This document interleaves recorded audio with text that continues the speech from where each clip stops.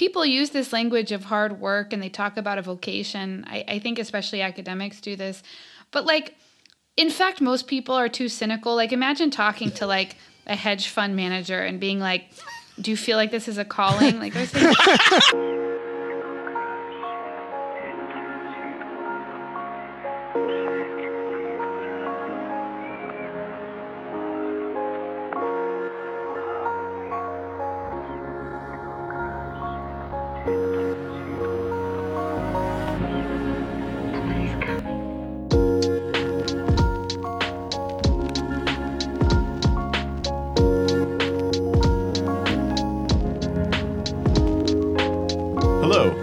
This is What's Left of Philosophy. I'm Gil. Here with me today is Owen. Hey. Lillian. Hey. And eventually Will, hopefully.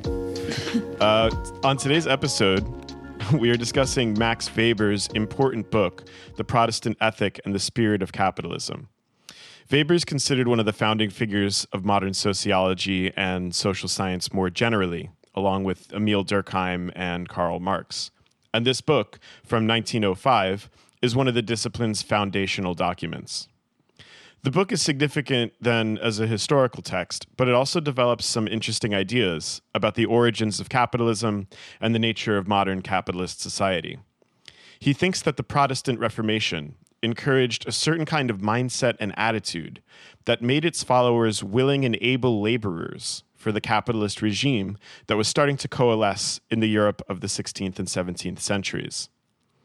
I'd want to be clear at the outset that he's quite dismissive of Marxism and that in several places he presents his own approach as an alternative to historical materialism, which he understands as being naive and reductive. Of course, I would argue, and I think all of us are in agreement on this, that Weber's understanding and presentation of historical materialism is rather unfair and distortive. But he at least sees himself as methodologically opposed to historical materialism on two different fronts. First of all, when he talks about historical materialism, he basically means economistic reduction or economic determinism. The notion that ideas, cultural formations, religions, and so on are merely superstructural phenomena determined one directionally by the economic base. By contrast, he positions his aim in this book as an attempt to show, quote, how ideas can become effective in history. In other words, he sees himself as opposing historical materialism insofar as he thinks that ideas do play a role in shaping historical processes. Now, again, I'm pretty sure that we all agree that Marxists and historical materialists don't deny that ideas have historical efficacy. Even in the vulgar versions of orthodox Marxism that come closest to this, it's still pretty wild to suggest that historical materialism means thinking that only bodies matter and ideas aren't worthy of consideration. But I'll leave that there for now. The second way Weber departs from what he understands by historical materialism is in terms of what he calls his methodological individualism. Here I think the contrast is actually legitimate, insofar as Marxian analyses genuinely tend to have a different methodology than this. Weber's methodological individualism means that social phenomena and historical processes must be framed and understood as resulting from the actions of individuals, and that individual actions must in turn be understood and explained on the basis of those individuals' psychological states. This, I think, is indeed quite different from a Marxian perspective that seeks to identify historical tendencies in terms of the struggles between classes. A Marxist might also think that if we can explain, for instance, certain features of a social formation as resulting from the immanent dynamics of capital accumulation or market competition, then we wouldn't really be adding much of value, if anything, to the explanation by considering the individual psychologies of the people involved. So at least in part, I think there's room here for us to have some discussion about methodology in developing adequate understanding in the social sciences, and to talk about the differences between a Marxist approach and a Weberian one. With all that said, what does he actually claim in the book? In some ways, I think he's onto something really right and genuinely interesting. If it's a study aiming to show how ideas can become effective in history, the ideas that he wants to make this argument about are a set of religious ideas that get developed in early Protestantism, most explicitly and rigorously in Calvinism. Specifically, he suggests that in Protestantism, Christianity becomes this worldly. It develops a kind of worldview and an attitude that directly valorizes the work of this world and enjoins people to take seriously their job, their secular vocation, here and now, as a kind of calling. The idea of a calling is extremely important here. Originally in Luther, then later in Calvin, it's the notion that God has a job for us to do here in this life, whatever it may be, to which we must tirelessly devote ourselves. We can meaningfully contrast this with other more monastic visions of Christianity, in which this finite material world is utterly worthless in contrast with God's spiritual infinity, so that salvation consists in turning away from the world and all its affairs. Instead, one should devote oneself to one's this worldly calling with ceaseless effort and rigorous ascetic discipline. Protestantism does not produce monks, it produces workers. And this originally religious line of thinking fits very neatly with the psychological demands of capitalism, which needs us to relate to our jobs as intrinsically valuable, to stay on that grind no matter what, not for the sake of the enjoyment that our wages might later procure for us, but because working hard is the sign of a virtuous character, a possible sign of our grace. I think Weber is at his best in moments like this, where he highlights what he calls the elective affinities between this Protestant work ethic and the spirit of capitalism. I think there's a lot that's right there. Certainly here in the US today, a ton of modern Protestantism is totally bound up with the tireless work ethos of capitalist culture. And plenty of our CEOs performatively wear basic plain clothes and drive ordinary cars to showcase that their utter commitment to the job is a matter of virtuous ascetic discipline, not hedonistic pleasure. But here's where Weber also feels a bit slippery or elusive to me. He's clear that he's not making a directly causative claim. It's not like first Luther and Calvin work out some ideas about a calling, and then boom, next thing you know, we got capitalism.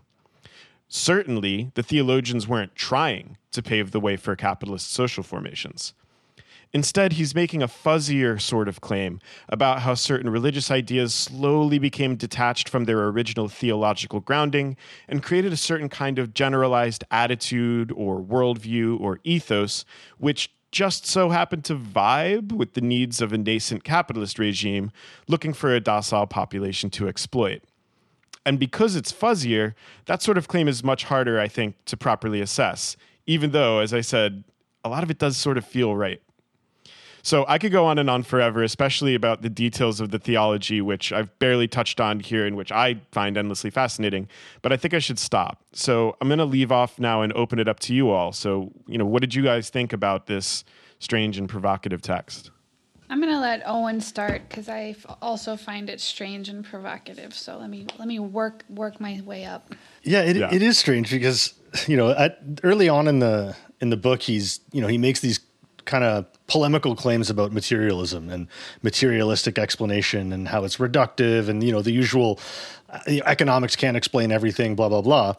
And it makes it sound like he's going to, a moment which I kind of liked, where he's like, I'm going to do an idealist like history. And I like when people are honest about what they're going to do, and rather than having to detect the covert idealism, which is I feel like what Marxists end up having to do a lot of the times.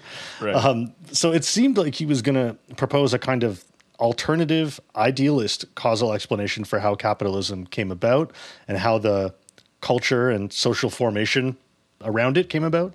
But then later in different places, he says, I'm not really, he tries to humble his ambition, basically say, no, I'm not really, this is just one story of one part of, and who knows, it may not even be causal of one part of how capitalism came about. It has some connection that I'm not even going to call it causal, some connection to Calvin and Luther and the transformation of Christianity.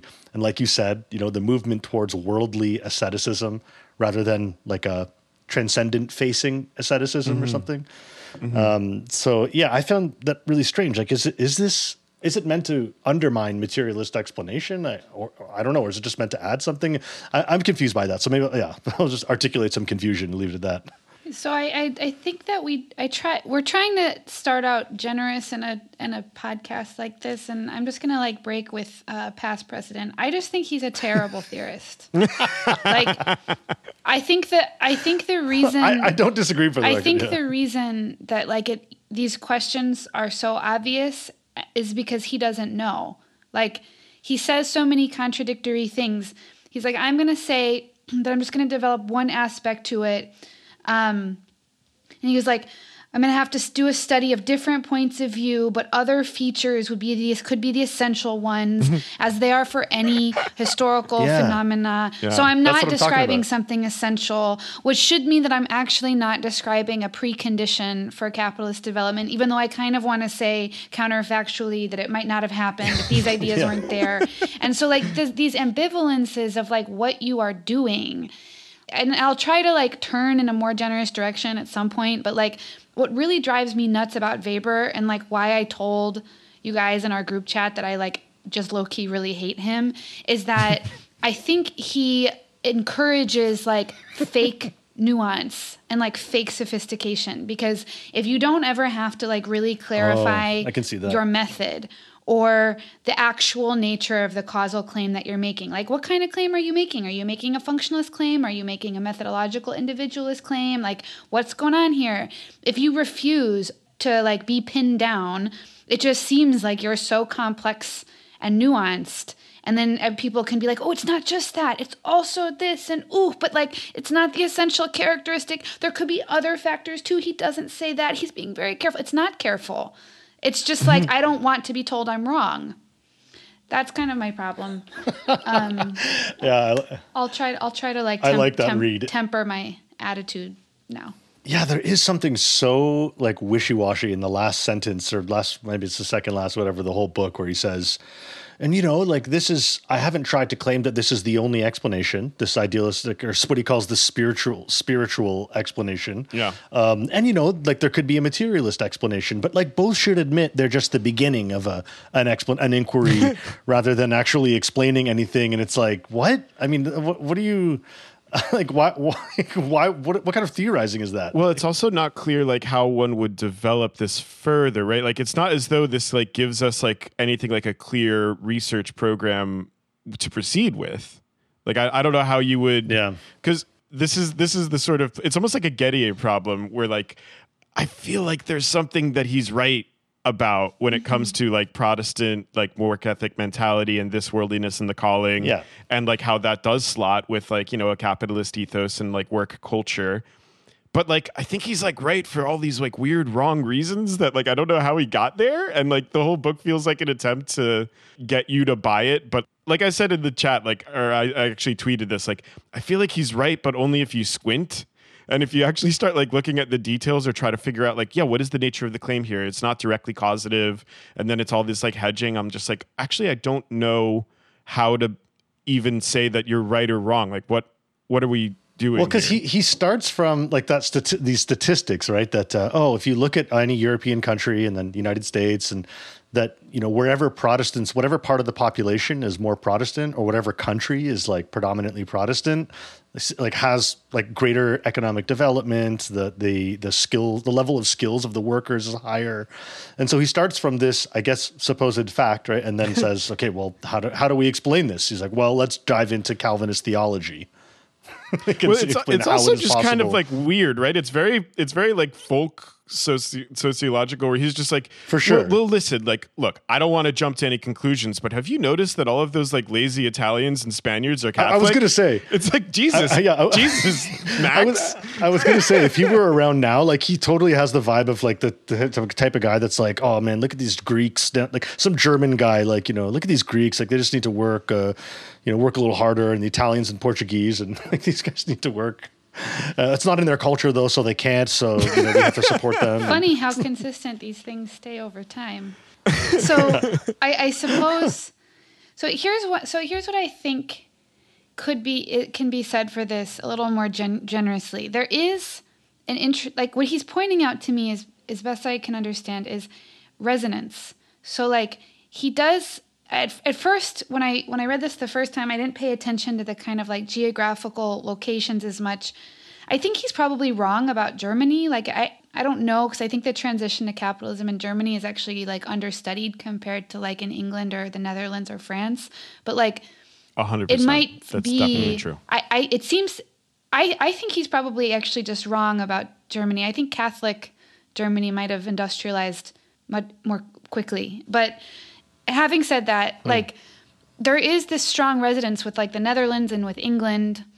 But that's all I can say for it. Like, there's ideological resonance. I think the thing that I don't find convincing is that it's so focused on middle class people and on like capitalists themselves. And when he, at the end of the book, he like makes, or not the end, but the end of the sections that we read, he makes this gesture towards whether or not these set of claims can be describe the views or the behavior of working class people also. And he seems to kind of admit that like he only spends 2 paragraphs on this, because like it's all about middle class businessmen. It's all about entrepreneurs. It's all about merchants. It's all about the proclivity to save, which is like, so you have this ascetic method of life that defers gratification and creates this kind of justification for the rationalization of life and of work, and this encourages you to save and then presumably to reinvest. But like, that's a very odd set of claims if the precondition for that is a set of social relationships in which workers are compelled to like work for you. And if that's not true, then there's no money accumulation that's going to make capital appear. And I think so. I think there's this like way in which he's sort of, no matter how much worldly asceticism you have. Yeah. So like, I think that there's this basic misunderstanding, and I guess this is the deep running political Marxism in me, is that like, there is this way that people talk about capital accumulation like it's just wealth.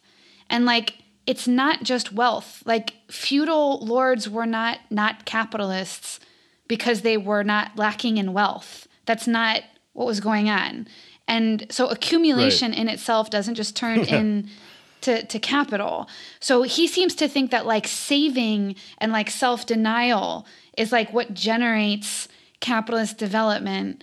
But I just think that can't be true, because it's not like there weren't enough rich people to go around at the time. So I don't know. Does that make sense what I'm saying? Yeah, I think so I think that's right.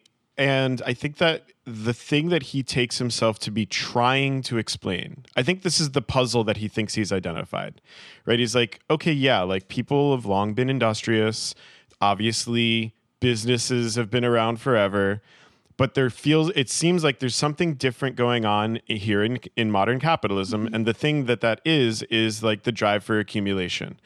And his claim is that wouldn't have, like, however that shift happens, right, where we move from just being, because this is what he describes as like the traditionalist sort of spirit or the traditionalist attitude, right? Like, yeah, maybe you'll implement a division of labor to increase the productivity of your work, but then you just work less. Or like maybe we improve like the technical conditions of production so that you can have more free time.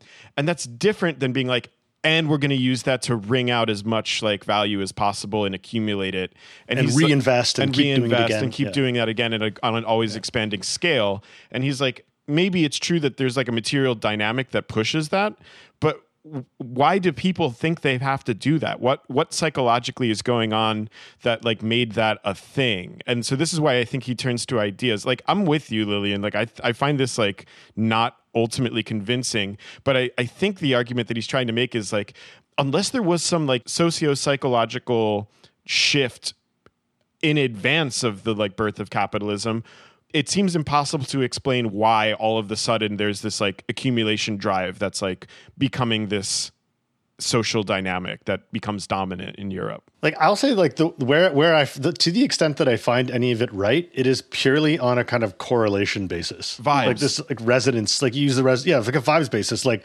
I grew up in Toronto, the vibe in Toronto with its like Orangeman history versus Montreal, very Catholic city. The vibes are very different. And but what the mistake he makes is when he like, I don't know, when he again, I like the way you put it, because I thought I was confused, but I think he's just actually kind of stupid then, because he wants to like make a claim that's stronger than correlation. Yes. But then backpedal and say, I'm not making any causal claims. But like the correlation point, I think like there's got to be something to it. I felt it for a long time in my life. Like, you know, even in places I've lived, I live in Boston now in Massachusetts. This place, you can like the puritanical legacy, the legacy of the Puritans, Massachusetts, which Weber gives as an example over and over again as like one of the purest places where this new Protestant ethos like managed to take hold. I mean, the vibes are fucked here. Okay, like compared to Chicago, the vibes are fucked by that. I mean, like it is like it's very work oriented. There's a general hostility towards the enjoyment of life. You know, like bars close at either midnight or 1. Like even the people with money, like they all drive, like they have millions of dollars clearly from the real estate that they're living in, but they all drive Subarus and Volvos and stuff and like don't try to be ostentatious. Because as Weber describes, right, the part of the Protestant ethos is rejecting the enjoyment of wealth. You are supposed to rejoice in its accumulation, but you have to be always on guard against, you know, enjoying it. Yeah, you can see that here. And Toronto, where I grew up, would have been just the same, I think, if there hadn't been waves and waves of immigration in the 70s, 80s, and 90s, where finally like lots of Italians and Portuguese and West Indians and Indians and stuff came over. Yeah, save the city. So again, that was a bit long-winded, but just on a vibes level, on a correlation level, there is something to it. This is like the thing that I guess the other way to put like the weird puzzle is like the capital accumulation drive gets something so fucking backwards about what even the purpose of social organization is, right? We're like going all the way back to like Aristotle. We know that money is just a means, and it is a means to what? Whatever it is that you can buy with it and use. So everything is like oriented towards like use value, right? And then all of a sudden, starting in like the 16th century, 17th century, we get like an entire world-destroying form of social organization that says actually pure means as an end in itself is the thing. Fuck utility, fuck use value. And it's like, how did that happen? That is bananas. And not only was it like not the way that people understood what money was and what its deal was forever, a lot of times they understood that to be like fucking morally depraved and evil. Like, you know, like the accumulation drive was like understood as like, in the Christian tradition. As like debased and sinful and debaucherous and disgusting. And now all of a sudden, like all of the paragons of virtue are these like ruthless accumulators. Like something did totally shift here.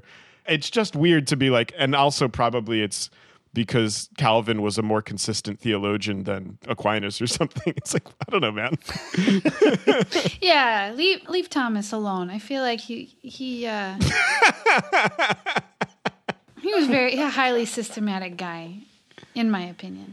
He sure was. He wrote a lot. Yeah. We don't even know how his systematic, that's how much he wrote.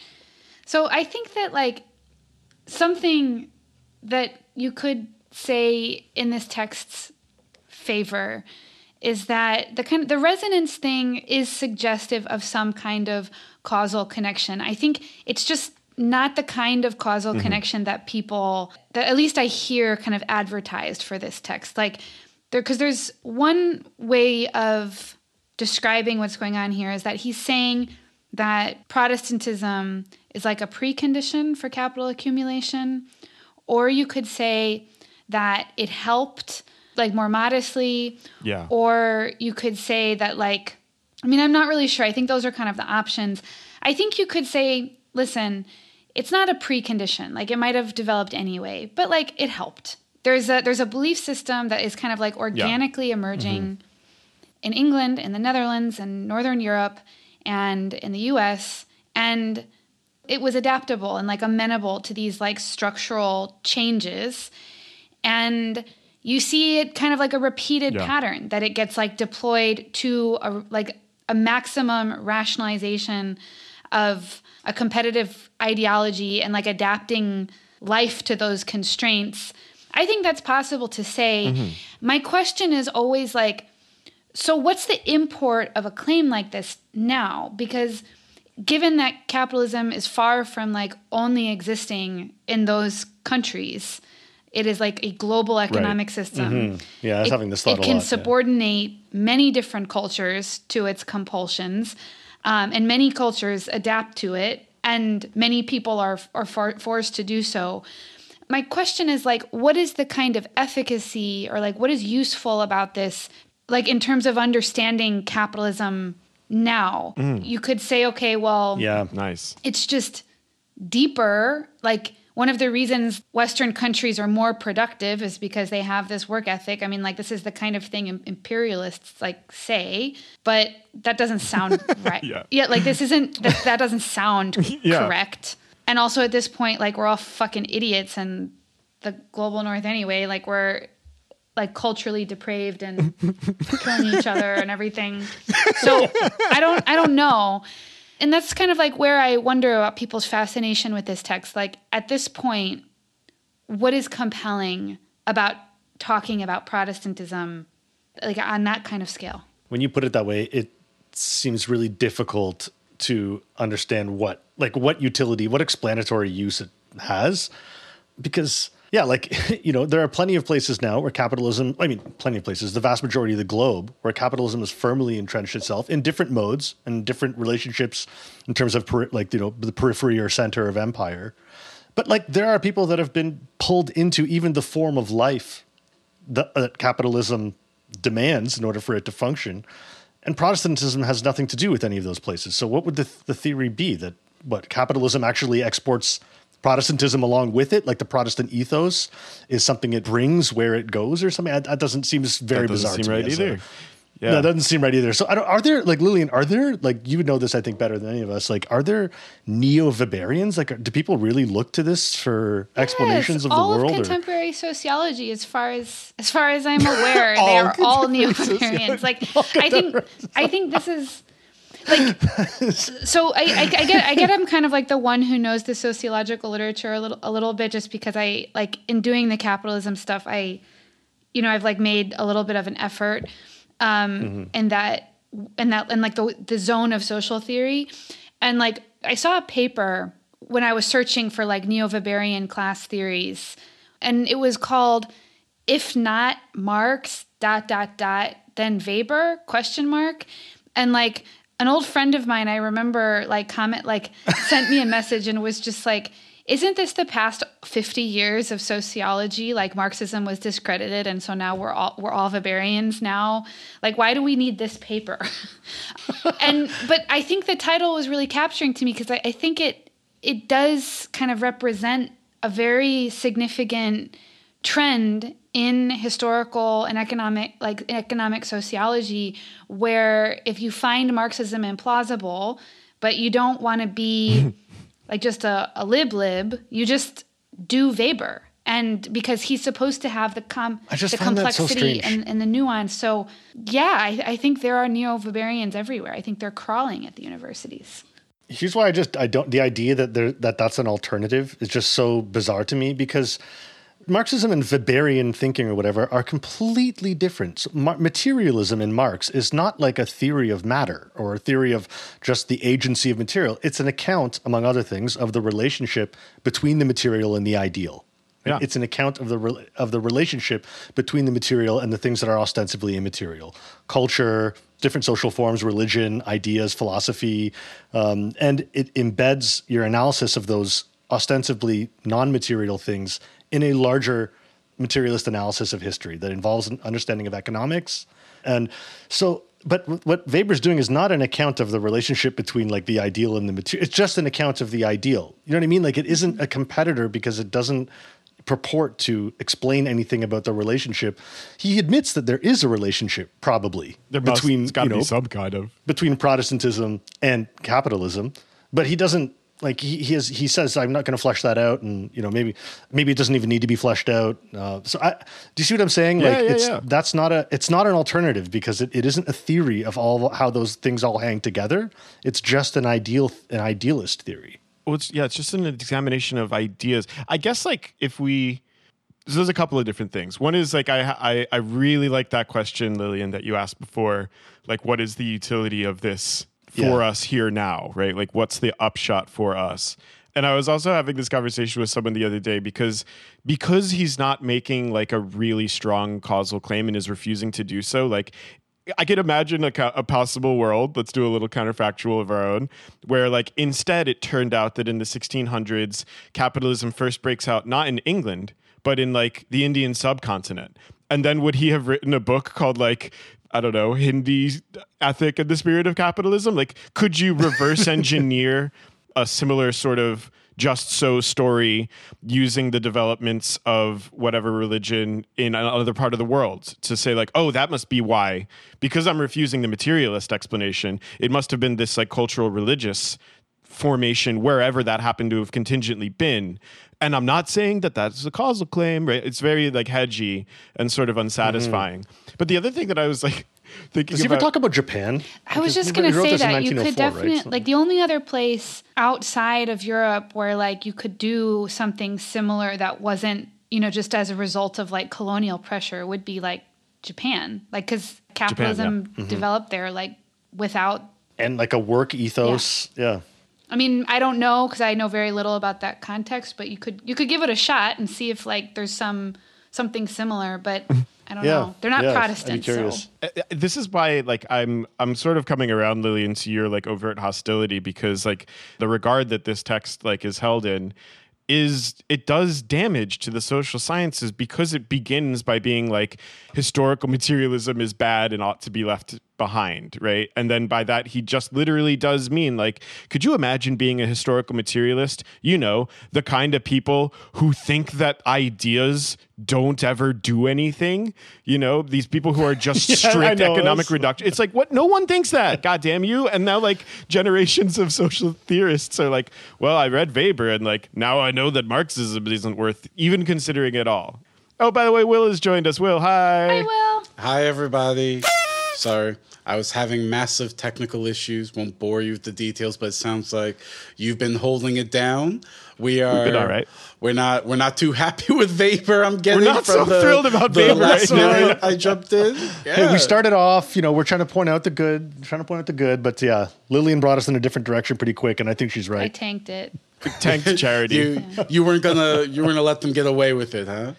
Yeah. So yeah. Well, yeah. Let me catch up with where you all are at, so I can see where I'm going to be dunking and all that. But just from what Gil has said, if part of the legacy of Weberianism is this misconception that to be a historical materialist means nothing to do with culture, nothing to do with ideas, it is just pure cold economic processes, then that strikes me as not great. And I was just I'm teaching Vanessa Wills's what does it mean to say that capitalism causes racism and sexism tomorrow in my class, and she's really clear. It's just it's very strange to think that ideas don't take on a form in particular social context. What we're looking for is actually the causal mechanisms of how these all work together. And from what I gleaned from the Weber that we were reading is he really thinks that the incisive insight that he has is I found this thing called Protestantism, and I bet you materialists haven't realized that there are certain cultural codes of conduct that go along with this. Though he at times seems to want to say, like, I'm not saying it caused modern capitalism. I'm just saying so there is this interesting relationship. There's Protestantism, there's capitalism. If you put them together, isn't there kind of a similarity? I'm just asking questions. I'm just asking questions. So that's the best you got? That was the bullet you had in the chamber? Basically saying, like, don't hold me to this. I'm just saying that this could also be an explanation.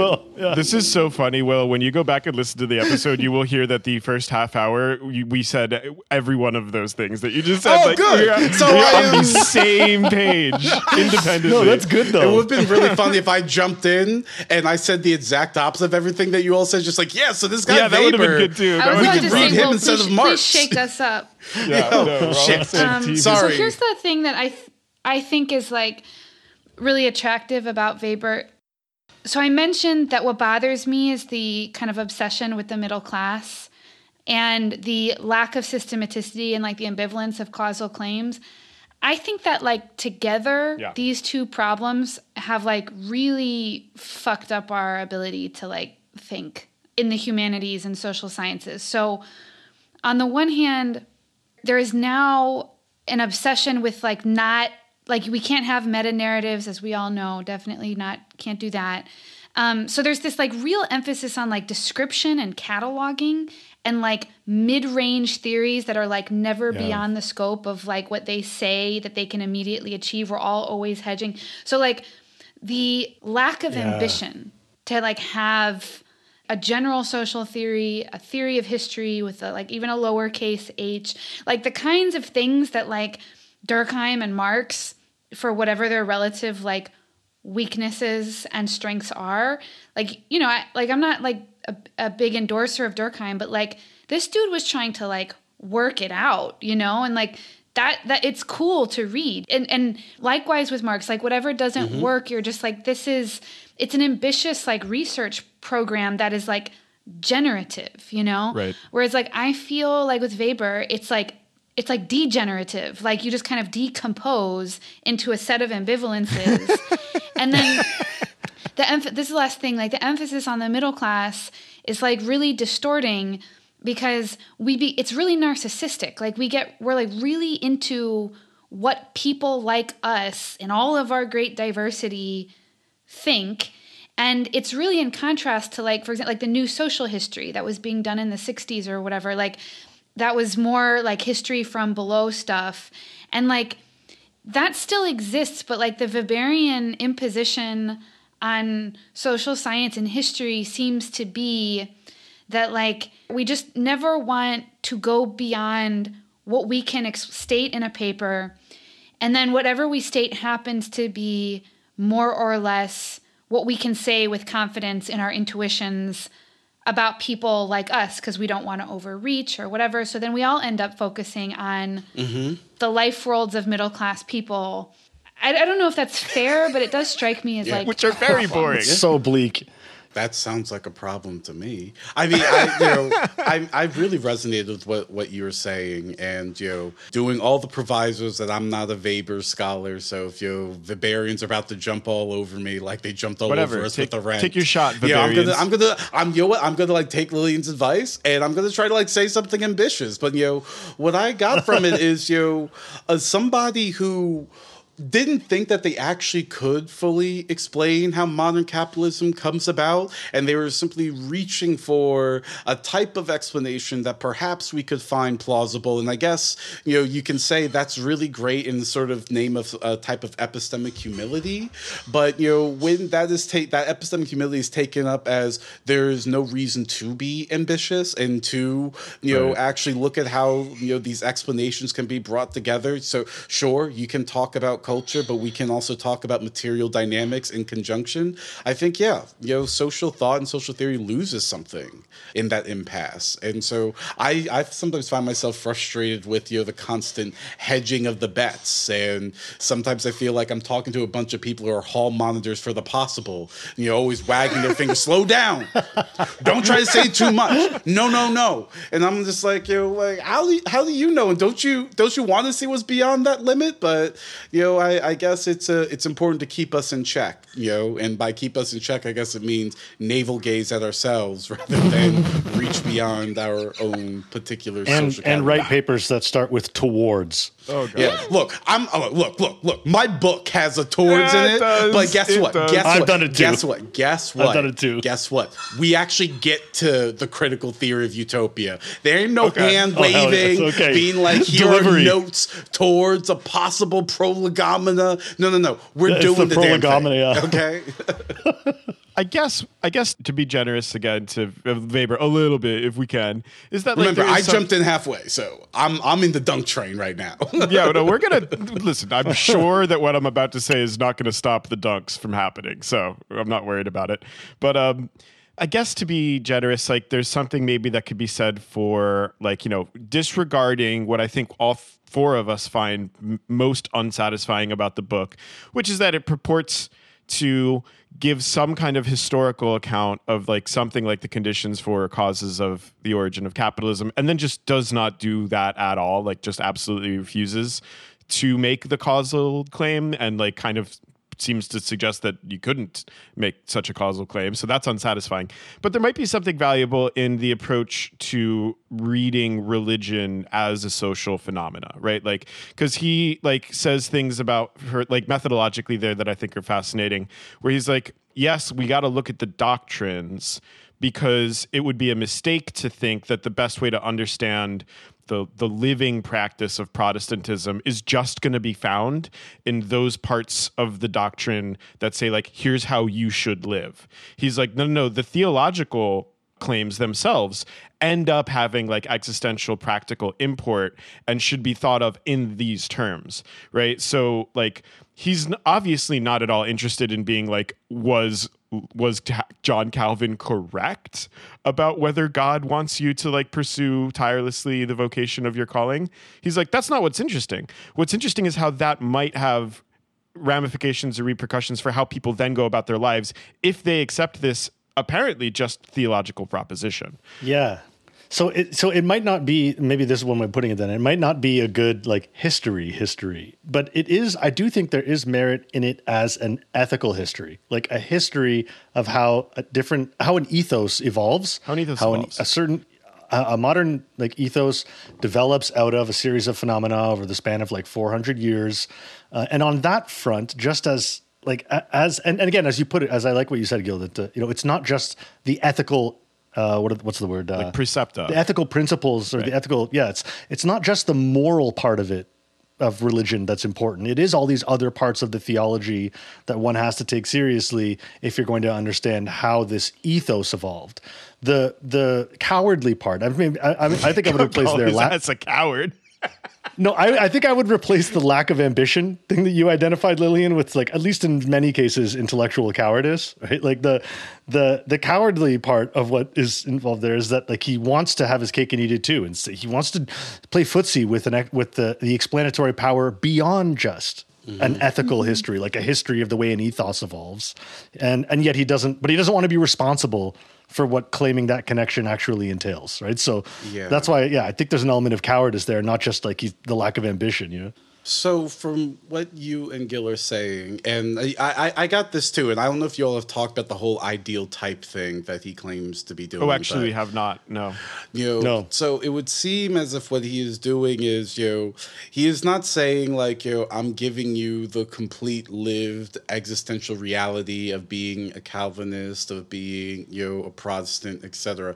Instead, he is trying to offer a hypothesis of how we might think these discourses, modes of conduct, we could say organization of, a type of life translates into another sphere of life, which is, the economic or the political sphere. And so it seems like what he is saying is, we look at these doctrines, and you're right, we don't just look at the ethical part, but we look at the whole shape of life that these, doctrines provide, and we see a possible explanation of how people might have translated that theology, that whole shape of theological life, and made those into political, social principles of how they conduct themselves, how they approach categories of work, of wealth, of whether, it's going to be based on your own doing or whether you will simply be saved or not. And so perhaps it's about presenting a possible picture of how people translate ideas from one realm of life, the religious form of life, into their practical activities or their practical conduct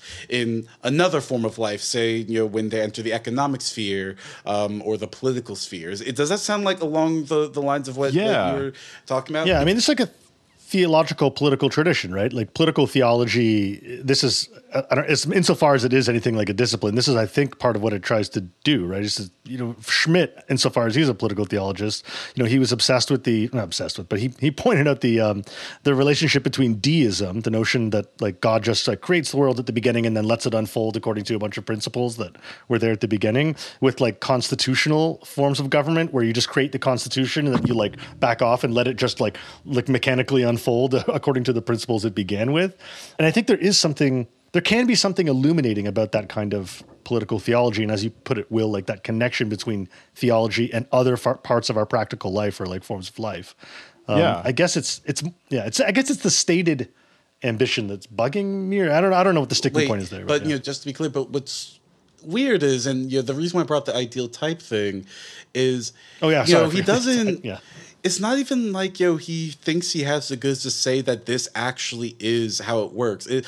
So what is Weber trying to do? Because sometimes I think, is he just trying to say, here's how we can have an orderly conceptual schema, and maybe that conceptual schema is actually right, but for us, the intellectual, this is how we can have some clear, distinct ideas. So ideal types are great because it allows us to condense the immense complexity of the world and have some clean sort of concepts and divisions, and see if we can create our own sort of mind palace of how the world works, even if we don't actually have the empirical evidence to say that that's actually how it goes. So what I find strange here is this for the theorists? And this kind of goes back to Lillian's question about getting trapped in looking at navel gazing at the middle class.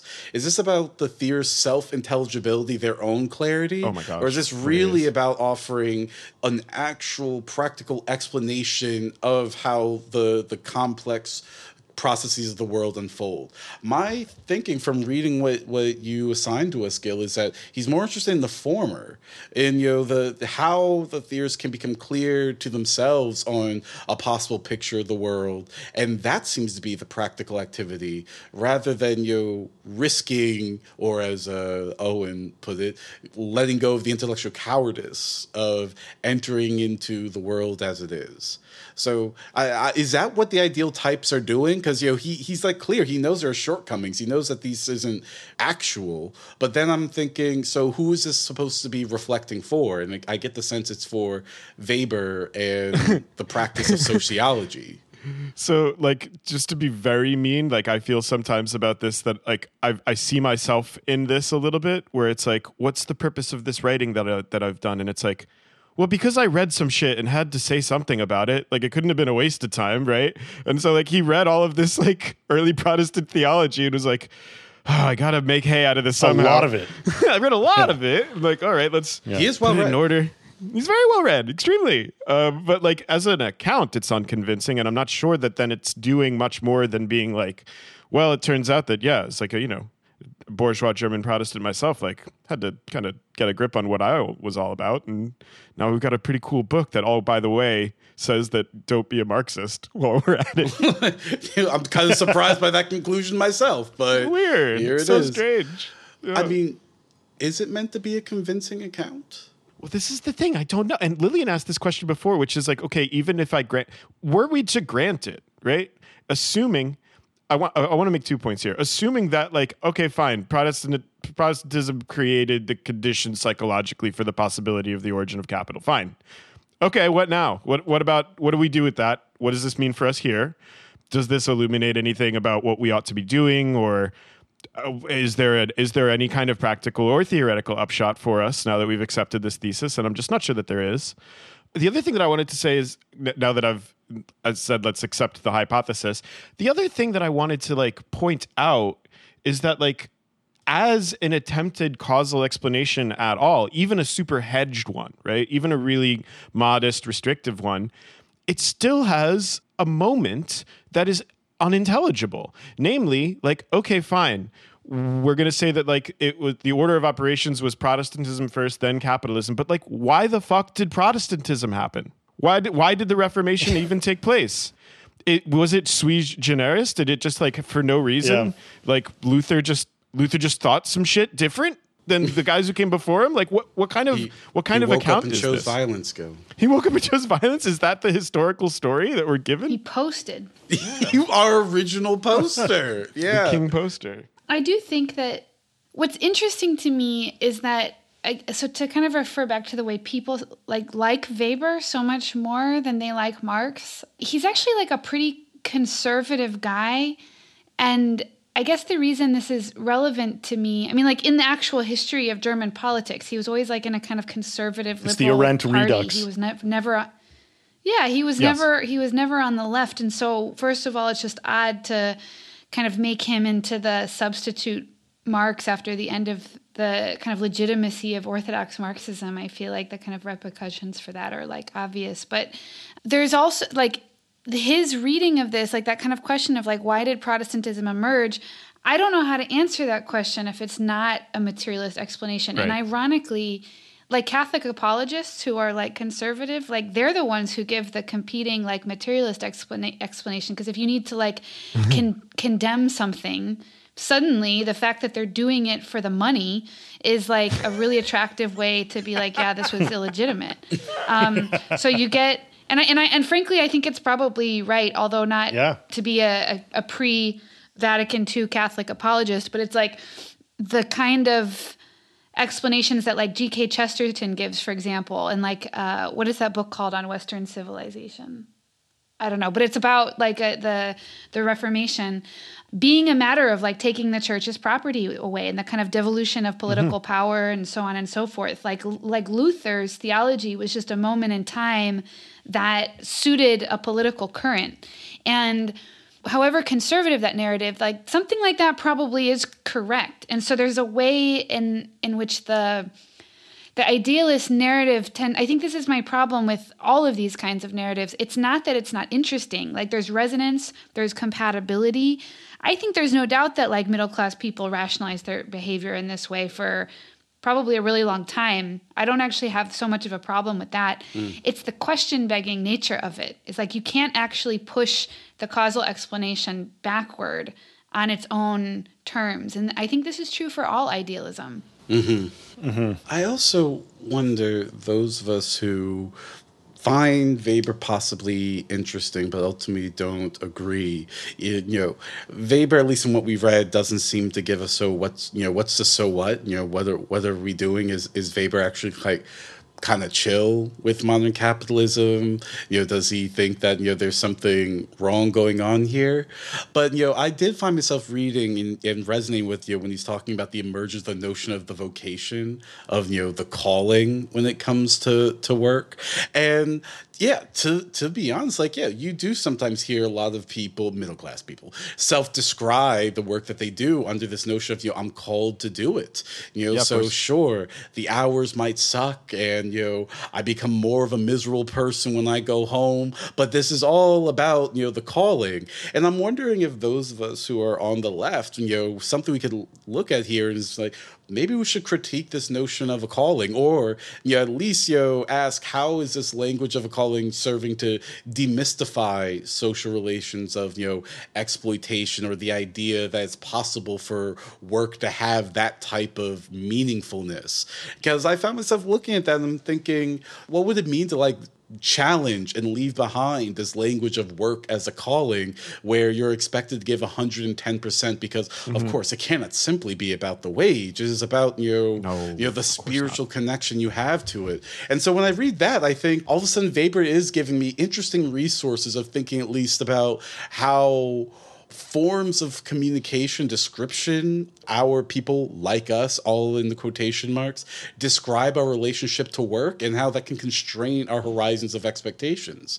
The idea that work should be a calling, and the misery that enters in from either finding your calling or not being able to find your calling.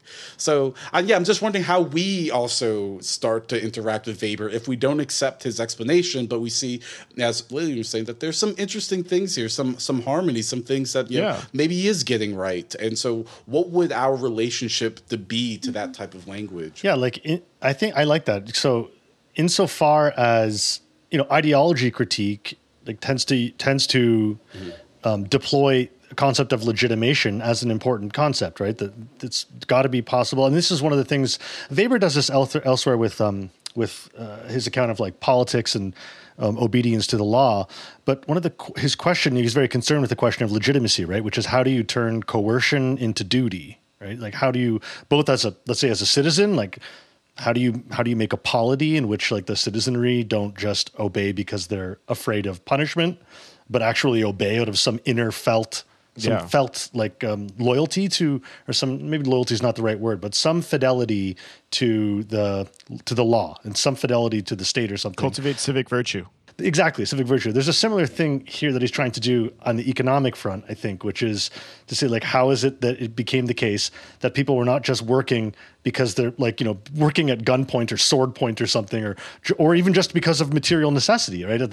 With hunger facing you, but how it's possible that what the story of the legitimation of that form of life that capital demands that capitalism demands, which is like a dedication to work for its own sake, the ability to find value in working and not just doing it for as long as like until you get what you can eat, and then stopping.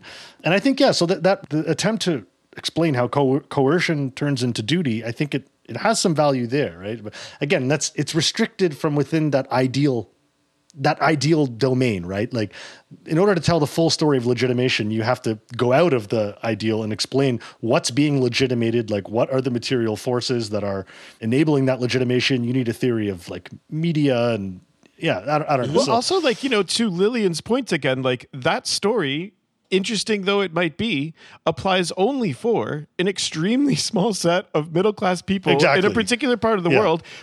Whereas the vast majority, you keep coming back to, the vast majority of human beings on the planet who are laboring under conditions of capitalism aren't driven by an inner felt sense of like duty for work for its own sake, but it's because they're fucking poor and starving, and like that's the only option available to them. So this is again like a peculiarly neurotic self-obsession to like make as like your like the cornerstone of your like sociological theory, I would say. So I think that like the reason I keep saying the thing about like the preoccupation with like middle class people, and he says it explicitly, like the Bürgerlicht, like or whatever, like the reason I keep pointing this out is because these are the makers of discourse. So like when you talk about, like, I think it's useful as a discourse analysis. And when you talk about discourse analysis, what you are talking about is fundamentally the top 20% of the population that are engaging in discourse. Like that's who is the even if you're like a Foucauldian who's like, there is no subject here. Like it is a function of what those kinds of subjects are thinking and doing, and how like their ideas about what they are doing congeal. And that's actually, in a way, it's not necessarily a bad thing if you were to admit that that's what you're talking about, right, because that creates some contribution to the production of ideology and the kind of like normative and cultural resources that become available for people to start articulate their own claims about justice or like how things should be. So like I agree that there's quite a bit of value in doing that. And I think it does seem to be the case that Protestantism created a kind of nexus of legitimation for a set of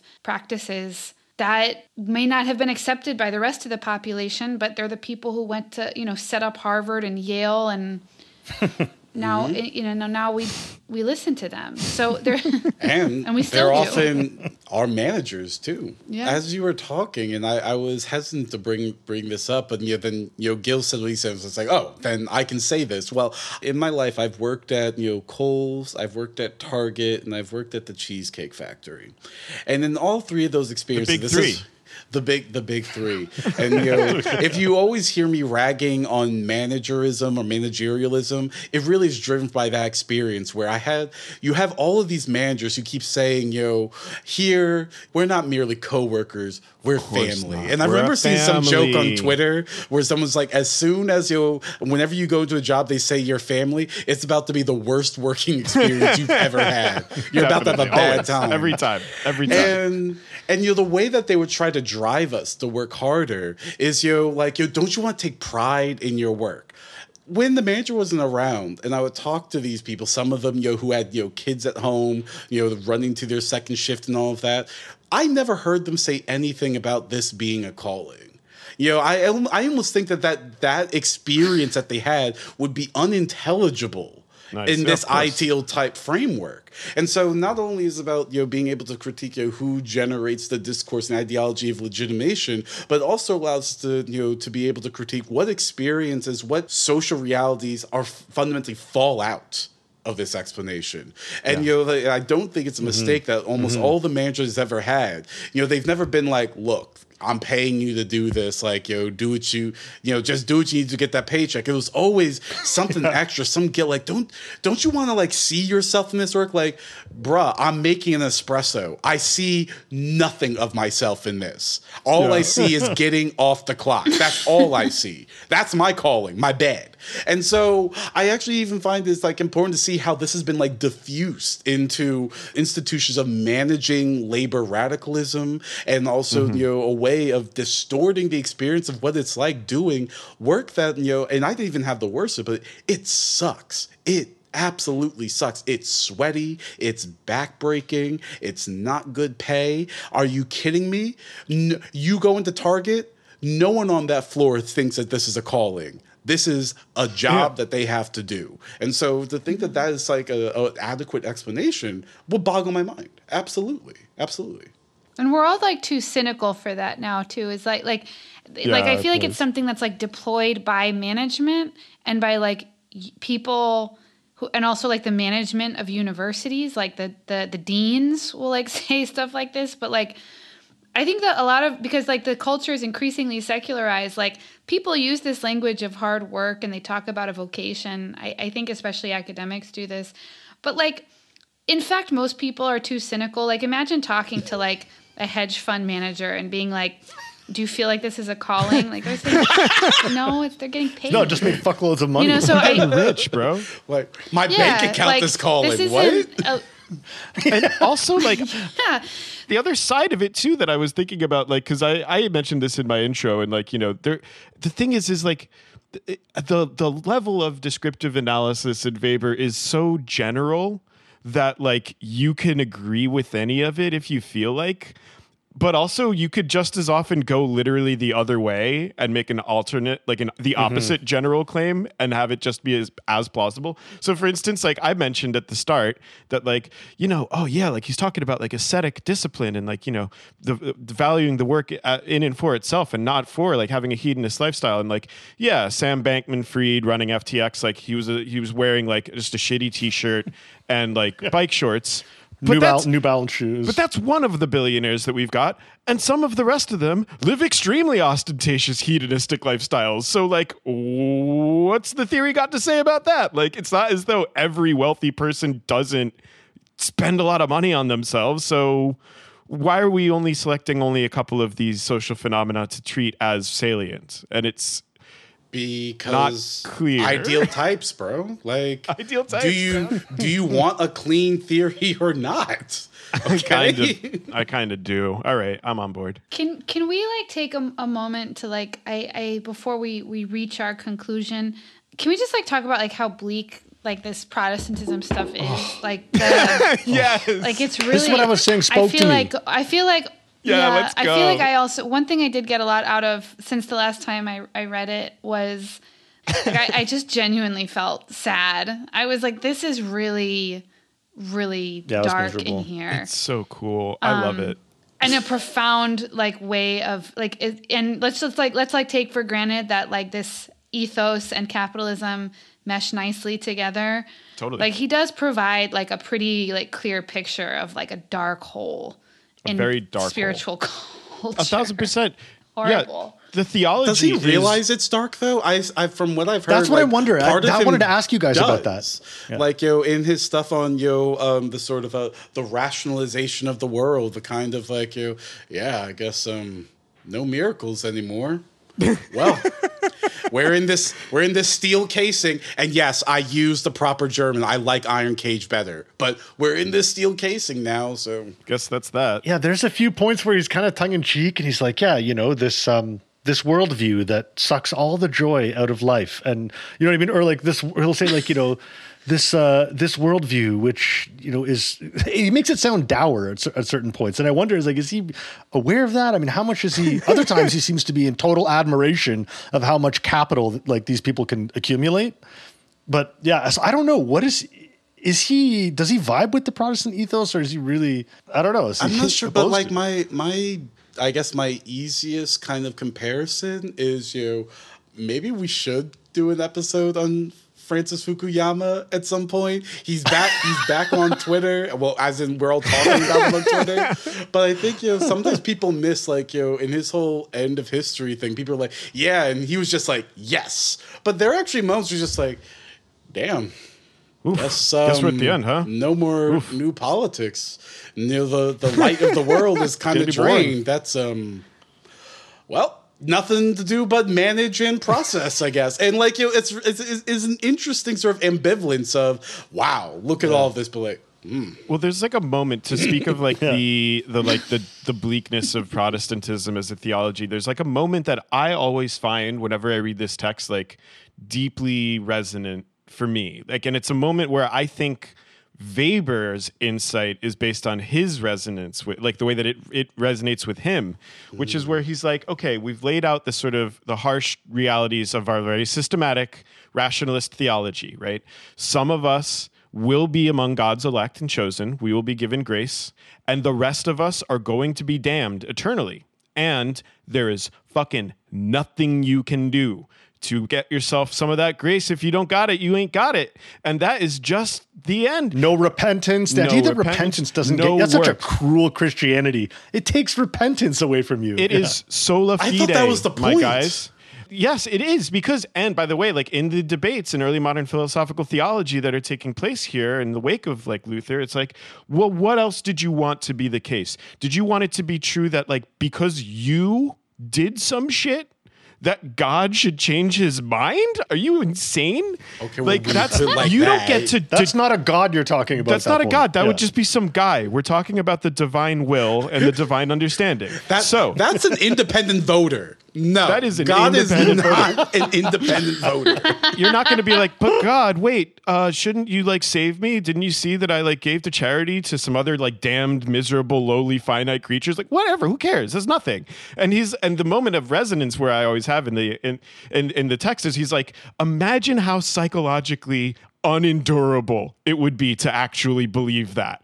Like, imagine how fucking impossible it would be to But it's live even there. more. It's even more psychologically brutal than that, because it'd be one thing if they said that you could be damned, you don't know, like nothing you can do about it if you are damned. You might be tempted to say, all right, like, fuck it. I'm just going to really suck the maximum out of life as I possibly can. I'm really just going to love life and really enjoy life. And then the Calvinists or a lot of sects of Protestantism will tell you like, no, you can't do that either. Because like, even if you are damned, you still have to, even just this one life, you still have to live it for God's glory. Suffer right? and don't you enjoy have to serve anything. God's. So you should suffer. You should still just dedicate yourself to your job, even if it's terrible. Or if you don't have a job, you should just suffer and try to find work. And then, like, you know, don't do any leisure. Like, think about it, that's amazing. Leisure. No leisure. Like, Leisure's you're bad. condemned to hell. You're not allowed to do any leisure. Sex is terrible, and you can't enjoy food. I'm getting it's a so really black-pilled right now. Like, I'm just holding on for dear life. I'm not gonna lie though. I've been certain places where you can kind of tell that this worldview took hold. Like, but don't you think that like the crazy thing about this is that there a reason for that? Like, why you have to do what you just said, Owen, is that you don't want other people to think you're not one of the elect. Yeah. Like, you have to, 'cause if people start just so like, Oh my God. So I've got God on my back, So, like, but you I don't also have wanna, to like, keep up with give the anyone- Joneses too. I don't want my neighbors to Yeah. know that I'm condemned to hell, so I'm just not going to enjoy life. So I need to not enjoy anything about my finite existence. Oh, brutal. Wait, just Like- last thing. But Yeah. like, you know, this really tells me this is why, in another life, we talk about this more. This is my theory of why so many horror movies take place in the suburbs, because middle class life is actually horrible on the inside. Everyone's just like, hey, neighbor, nice to see you. Inside there, the credit card debt's piling up, the marriage is falling apart, they hate their kids, but when they go outside, like, neighbor, we did it. And like, they're all terrified and sad, but Yeah. Your special occasion Sunday night is fucking Chili's. it's bleak. like, it's bleak out there, man. Yeah. Oh, boy. Man. So sometimes I'm like, Weber, you were real for for our that European one. audience, this is Chili's baby back ribs or our That's really all we particular, got. That's what we food. got. yeah, it's a Don't come it's a here. food people eat in the United States. Oh, boy. So don't worry, if global And a is $5 margarita. yeah, but on Mondays they're $2. It's great stuff. Hey. If globalization has its own way, Europe, you're going to be seeing it real soon. McDonald's was only the beginning. That's right. And we are looking for sponsors. McDonald's, Chili's, hit us up. We love you. We're already giving you free advertising. Well, I think that does it for us today. New episodes of What's Left of Philosophy come out every 2 weeks wherever you get your podcasts. Also, check us out on YouTube for videos and live streams. Before closing out today, we'd like to take a minute to thank some of the people who are supporting the show on Patreon. We couldn't do this without you, and we're really grateful. Today's new patrons are Slay, Aiden Ziliak, Post-War Utopia, Chamomile, Ali Hassani, Ed Cook, Denise Shannon, Philip M., Malcolm, Michael Angelo Bunagong, Callan McGill, Ben Campbell, Jackie S., Jeremy Sawyer, Matt S., Erica Davis, Left Anchor, Peter St. Clair, Morton Hansen, and Matthew Gibson. Thank you all very much. If you too like what we're doing and want to support the show, please go to our website, leftofphilosophy.com, and click the support button. Patrons get access to exclusive content like locked episodes, bonus videos, and access to our Discord server. You can also buy some What's Left of Philosophy merch on the store linked at our website. Follow us on Twitter at Left of Phil, and don't forget to leave us good reviews and comments on your podcast app. With that, thanks for listening, and we'll talk to you next time. Bye-bye. Bye. See you, everyone. Bye.